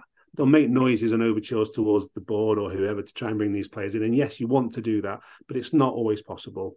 And it is a case of being patient, but it is a case of also being adaptable to then make a different move if you need to when it becomes apparent that a player won't come. And again, Tyler ended up coming in, thankfully, but we were pushing for another couple prior to him actually dropping. The thing that I always think makes it even more difficult for Championship clubs, because, it seems like the crux of what you're saying is the Premier League clubs hold a lot of the cards, which, is not particularly surprising. They've got the biggest squads, they've got the best players, and they've got the most money. But the fact that the EFL window closes on the deadline, that is it, done. Yeah. And the Premier League one can do a deal sheet and then have extra time to complete the deal. I feel like it leaves the EFL clubs at a disadvantage, and I've never quite understood why there's different rules for the EFL and the Premier League. I find it odd. I don't know. I mean, you find it. I think everyone would. I mean, you look at the Luke Armstrong thing now with his move from Harrogate to Wrexham collapsing. Well, it cost us last season, Stu. Obviously, we had Alzate and Josh Onoma lined up to come last summer. And Alzate's a hell of a player, by the way. So yeah, I mean, that was very unfortunate.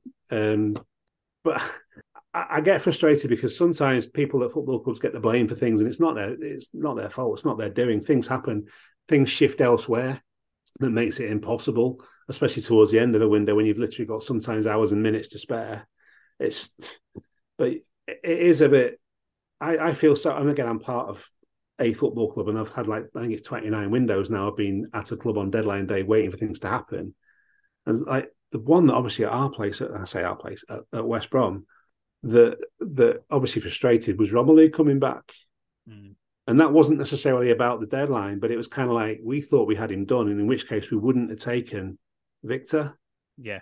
But then it just fell that obviously they took him and Victor became available and was done. But Victor wasn't a number one choice.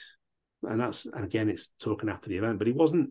No, I had Romelu's welcome back graphic done and everything. I thought honestly he'd requested footage to study prior to his first game for us, so he thought it was done. And then for whatever reason, money got involved. Was it Kevin Morales? No, it was Fellaini went to Man United, didn't he? And they suddenly were flush with cash, and I think they chuck a massive loan fee at Chelsea. Yes, absolutely. But again, we thought as you know, genuinely thought he was done. We were skipping in the canteen, thinking we had him back for another year. And honestly, that the difference he would have made at that time to us. Yeah. Wow. I mean, he'd been a phenomenal success anyway as a kid. So what he would have been another year later for another year under Steve Clarke, by the way, would have been brilliant for him. He went on to Everton and did great things anyway for them. Don't get me wrong. But for us as a club, you're only bothered about your club, or you should be. And he'd have been, yeah, I know. But so that was frustrating. But I wouldn't blame West Brom for it.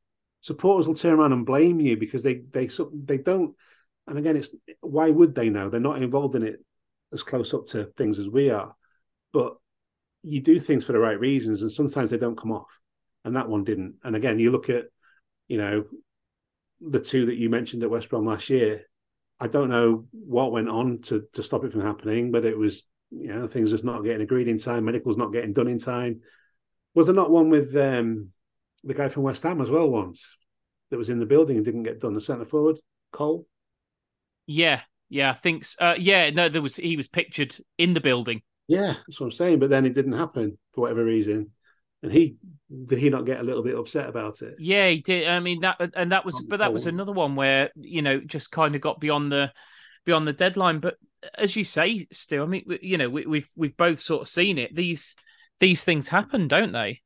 Yeah, and again, a little bit to do with West Brom. When I was at Burnley, I just moved to Burnley 2015. That window, I moved in the middle of the window, and we tried to take Graham Dorrans, and he was in the building at Burnley in the morning, deadline day morning. He was there. He was coming, all agreed, and then Tony Pulis pulled him back, and he went to Norwich. So that left us high and dry, because we had him to all intents and purposes in the bag, and he slipped out of it. So it just shows you until it's done, it's not done, and it's so frustrating. And I wouldn't necessarily blame Burnley at that time. I wouldn't blame whoever may miss out on a player, because things happen that are beyond your control sometimes. The one I always remember, Stu. I can't remember whether this was before you joined full time or not. Was Majid Bugera, because I'd come Before. in the morning I know to the story. he'd been there the day before. I'd met him, and he said, I'll speak to you tomorrow. I'll speak to you in the morning. So I'd come in. I'd got my questions ready. I'd got my camera set up and everything, and I was just literally sat in the sofas out in reception waiting for Majid to come in. And as you know, we'd got the big screen that always had Sky Sports News on there, and I just went, Dan, because his office was next to mine. And Dan came out, and there's Majid Bugera arriving at Glasgow Rangers. Yeah, I wasn't there at the time, but I remember it happening. Yeah, so it just shows, doesn't it? But I understand the supporters' frustrations, because I am a supporter of Stockport historically, but you become a supporter of the club you're working for. You do. You can't help it. So at the time, even though I was part-time, I was still a West Brom supporter, so to speak. And you do feel crestfallen, and you do have a frustration. But it seriously, the people involved are doing their utmost to try and bring these people in. And sometimes the spanner in the works is not of their making. They can't control it. So I do feel for people, whether it's at West Brom last year, whether it's at clubs I've been at myself, including West Brom, when things fall down and you can't control it. It's so unfortunate. But you do get blamed for it, because people need someone to point a finger at. Absolutely. I mean, we'll because you've been very generous with your time, Stu, but I'm well aware of the fact that I'm keeping you well into the. I could talk all night, mate. Don't worry about that. As could I, mate. And to be honest, I'm sure people could listen to this all night as well. Well, I'll listen to it, and so will Pete on that Portuguese beach. So, but I just wanted to ask you about the sort of like wider market in the Championship, because it feels like after a couple of years where it's been a bit quiet, maybe Premier League clubs haven't been buying as much from the Championship, that it seems to have kicked back into gear this summer, and that. And I don't know whether it's because the Premier League have found a new market to sell their players to in the Saudi League, but it seems like suddenly there's big transfers going on between the Championship and the Premier League. Southampton have obviously made a lot of money. You know, Bristol City with Alex Scott going to Bournemouth. There's been some really big transfers, well over 10 million, a number of them. I mean, first of all, is it good that market has started going again, because it seemed like there was a bit of a lean period, but does it also create a bit of a disparity of wealth between those who've had players to sell this summer and those who haven't? Maybe, but again, I look back to West Brom days, and we used, when I was working part-time, we sold Lee Hughes, whoever else. And I think there's a lot to be said for generating profit on players that can then be hopefully put to good use going forward. I think, yes, you get the landmark ones like Scott, etc., moving for good money. David Brooks had moved for good money as well out of Sheffield United. I think they were Championship then. You'll always get those, but they're never as big as obviously the touted move for Salah and all the rest of it. The ones that have gone, even the sort of so-called lesser players out of Man City who have moved into Saudi and what have you, they've still gone for buckets of money.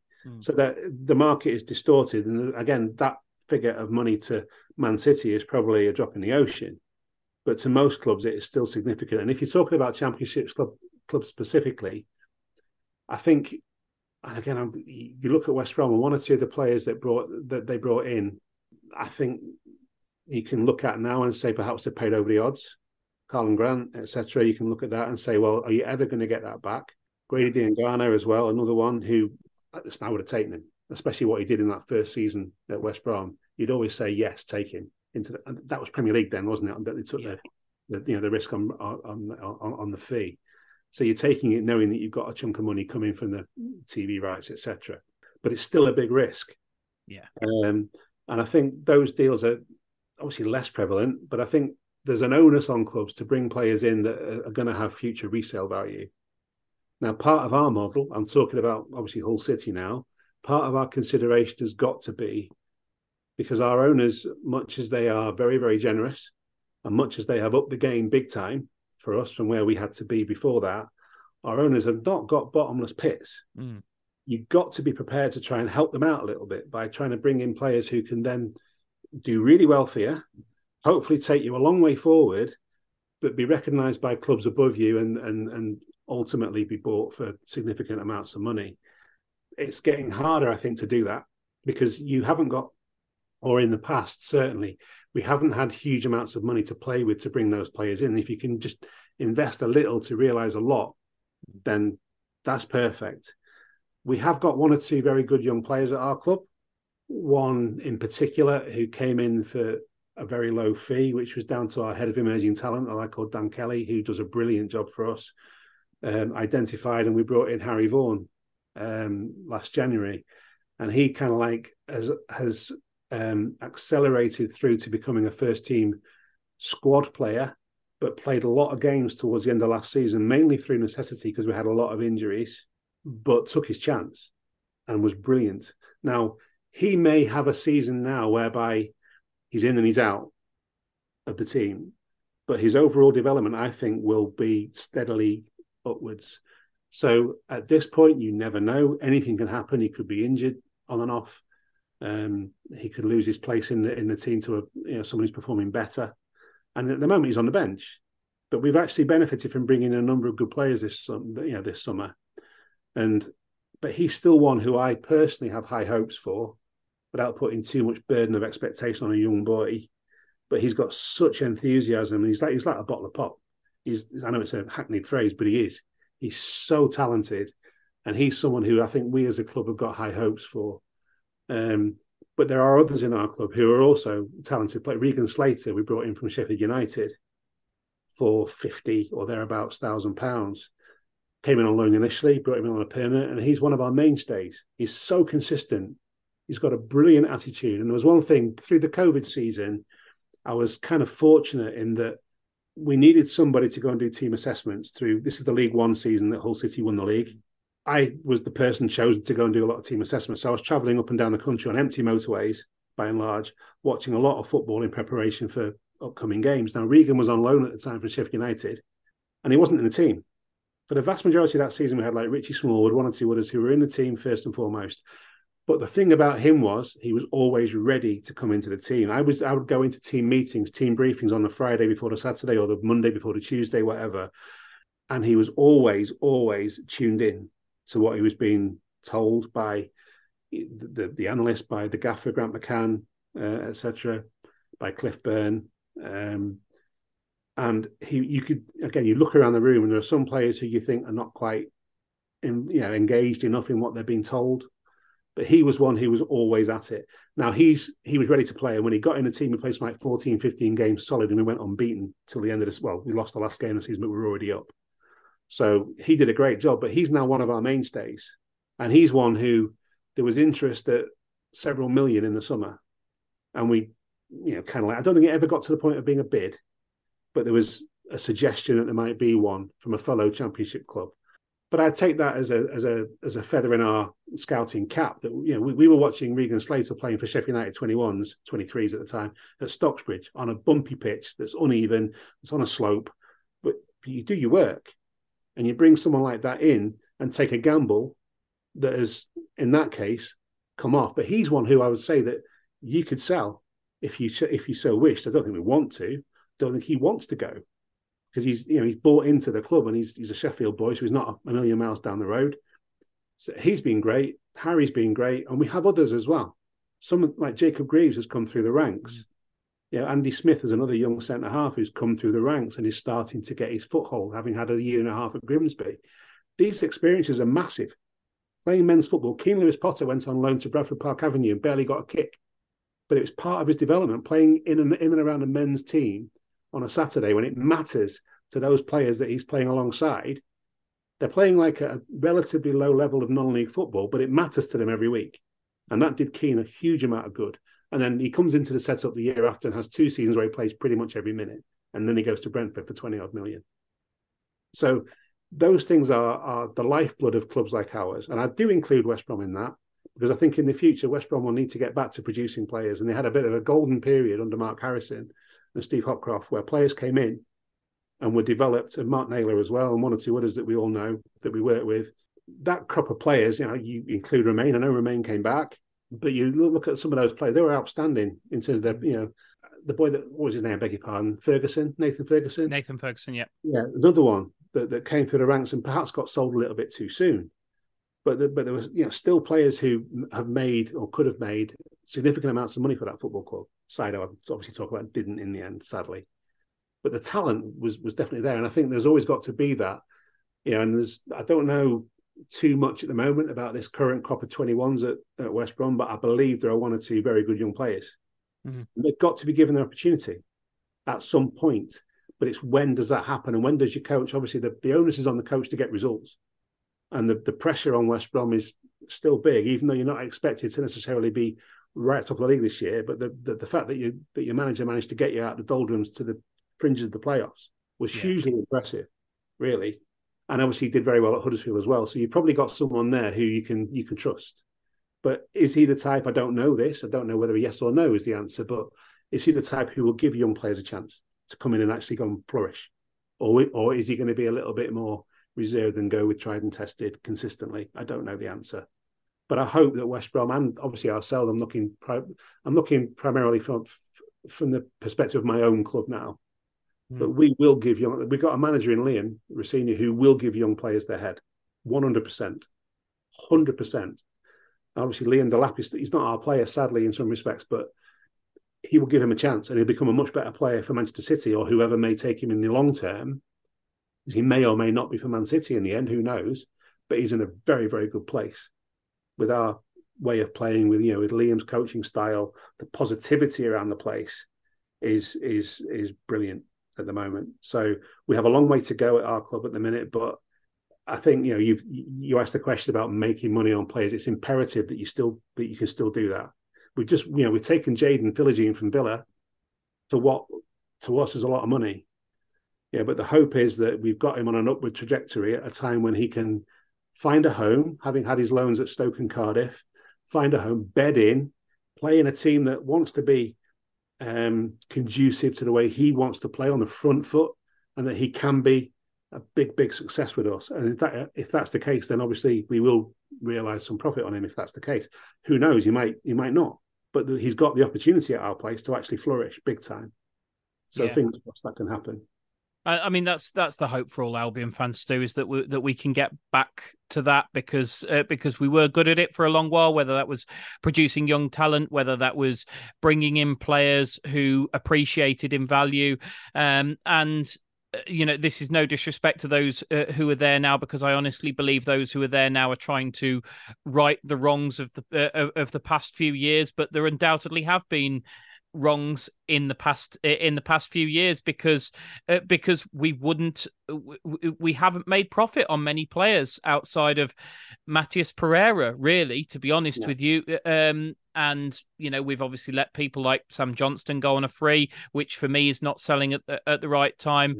And then the whole of a extremely successul both recruitment and youth department have left the club, which is a lot to replace in a short period of time.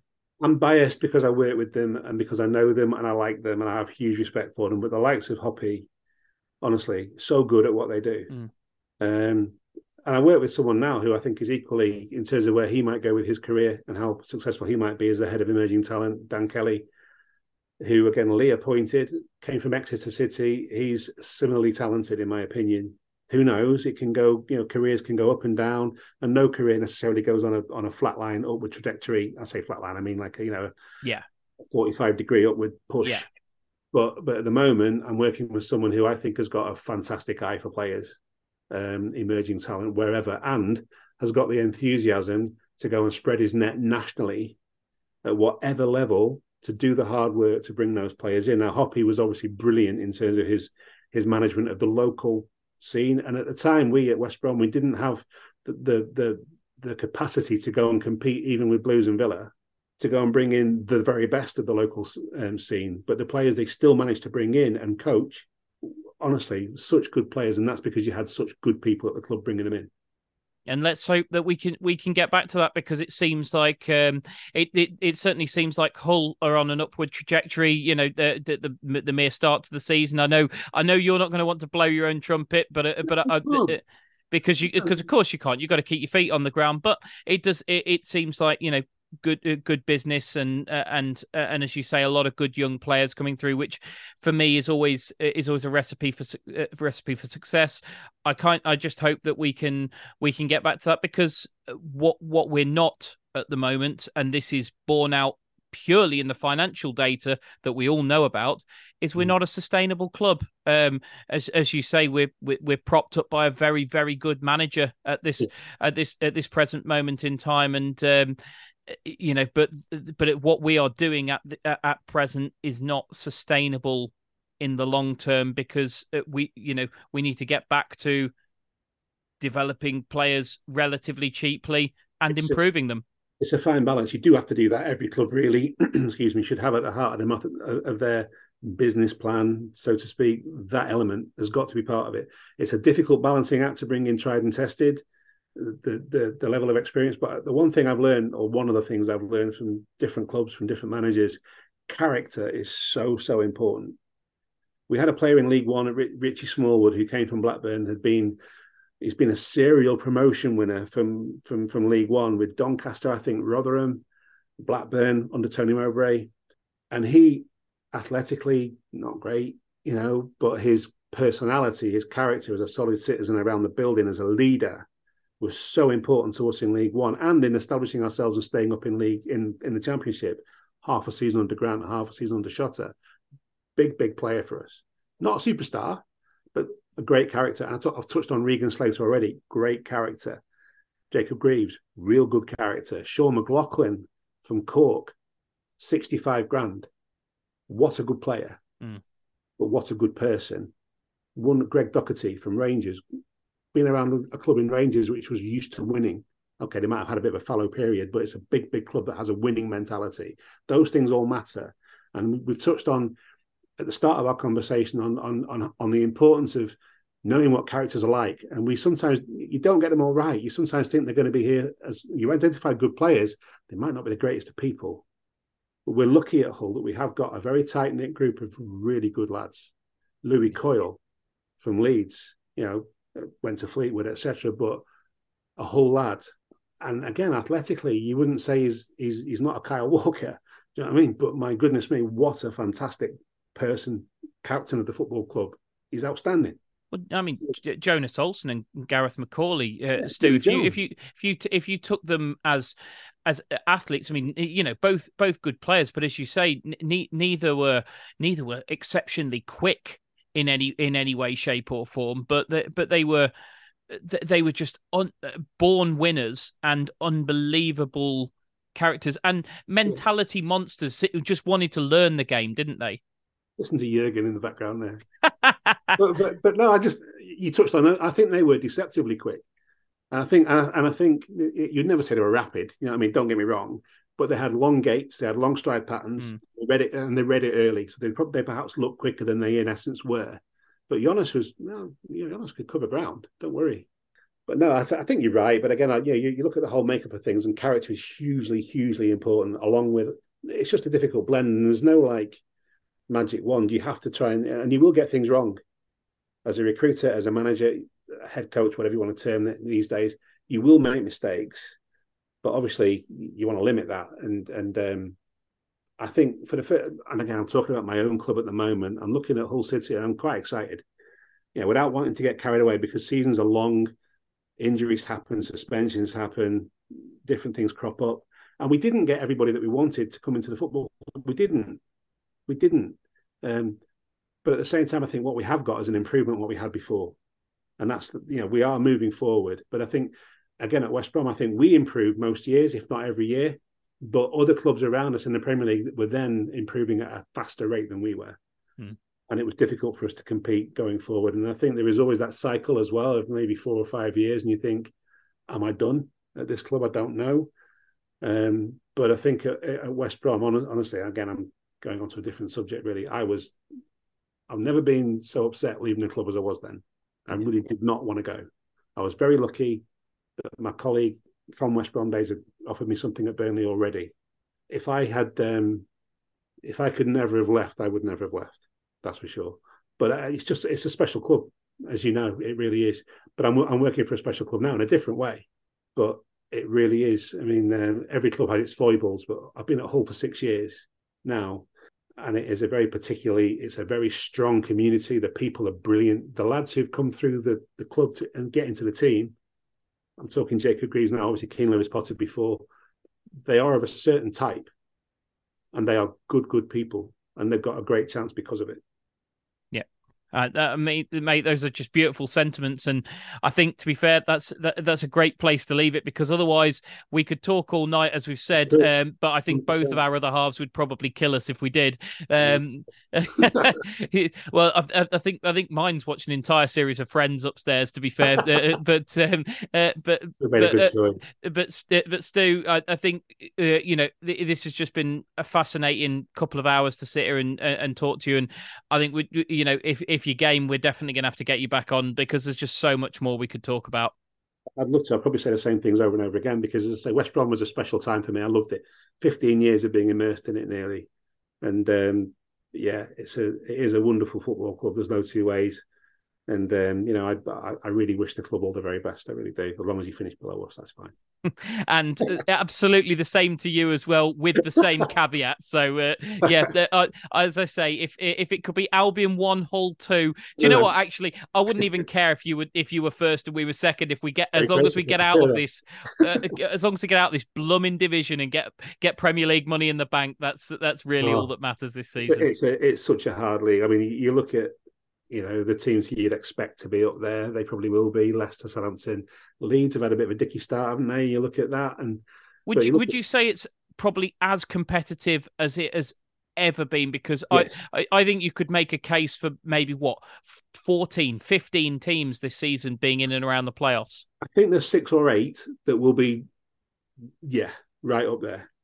And I think there's 1 or 2 who have started slowly, like Middlesbrough, who will come very good. And I think they've lost, Archer and Akpom. They've lost a huge volume of goals. So replacing that is not going to be easy for them. I think that's probably part of why they've started so slowly. But I think they will come right. You're bothered about your own club. You look at us at Hull, and I think we've got 1 or 2 little areas where we're not quite as strong as we might need to be. But you want to get to January and be in a position whereby you can kick on and get into that mix at the end of it.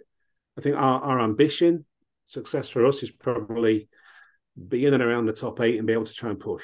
That would be fantastic, but it's by no means guaranteed.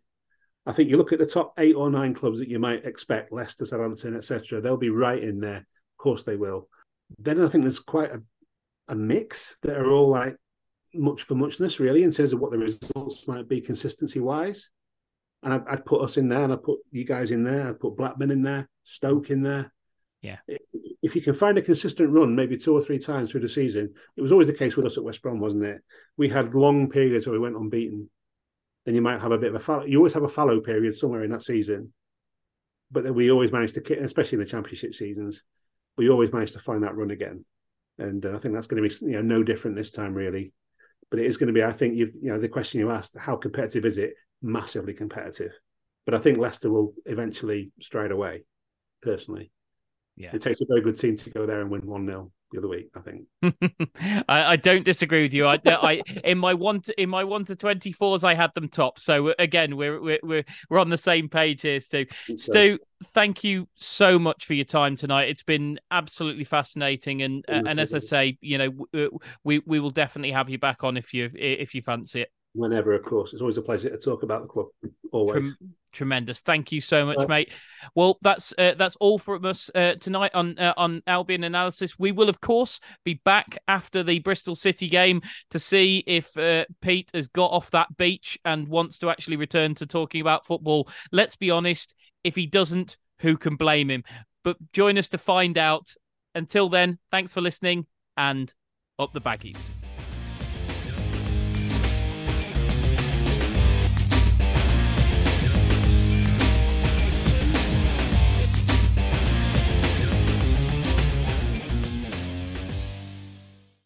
Albion have certainly been sharing the goals around this season. They're well into double figures now for different championship goal scorers. So why not take a leaf out of their book and do some sharing of your own with a McNuggets share box?